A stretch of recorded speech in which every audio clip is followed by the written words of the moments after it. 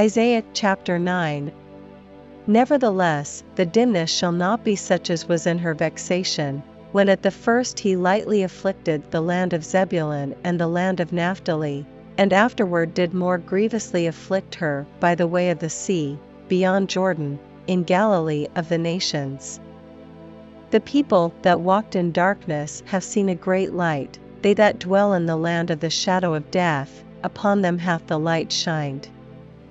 Thou hast multiplied the nation, and not increased the joy, they joy before thee according to the joy in harvest, and as men rejoice when they divide the spoil.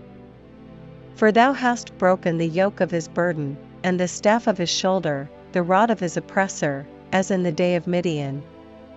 For every battle of the warrior is with confused noise, and garments rolled in blood, but this shall be with burning and fuel of fire.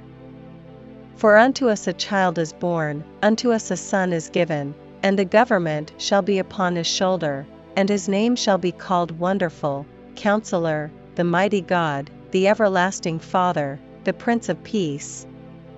Of the increase of his government and peace there shall be no end, upon the throne of David, and upon his kingdom, to order it, and to establish it with judgment and with justice from henceforth even forever. The zeal of the Lord of hosts will perform this. The Lord sent a word unto Jacob, and it hath lighted upon Israel. And all the people shall know, even Ephraim and the inhabitant of Samaria, that say in the pride and stoutness of heart, the bricks are fallen down, but we will build with hewn stones, the sycamores are cut down, but we will change them into cedars. Therefore the Lord shall set up the adversaries of Rezin against him, and join his enemies together. The Syrians before, and the Philistines behind, and they shall devour Israel with open mouth. For all this his anger is not turned away, but his hand is stretched out still. For the people turneth not unto him that smiteth them, neither do they seek the Lord of hosts. Therefore the Lord will cut off from Israel head and tail, branch and rush, in one day. The ancient and honorable, he is the head, and the prophet that teacheth lies, he is the tail. For the leaders of this people cause them to err, and they that are led of them are destroyed.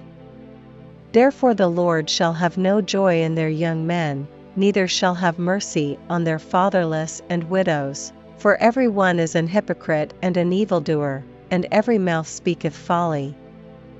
For all this his anger is not turned away, but his hand is stretched out still. For wickedness burneth as the fire, it shall devour the briars and thorns, and shall kindle in the thickets of the forest, and they shall mount up like the lifting up of smoke. Through the wrath of the Lord of hosts is the land darkened, and the people shall be as the fuel of the fire, no man shall spare his brother.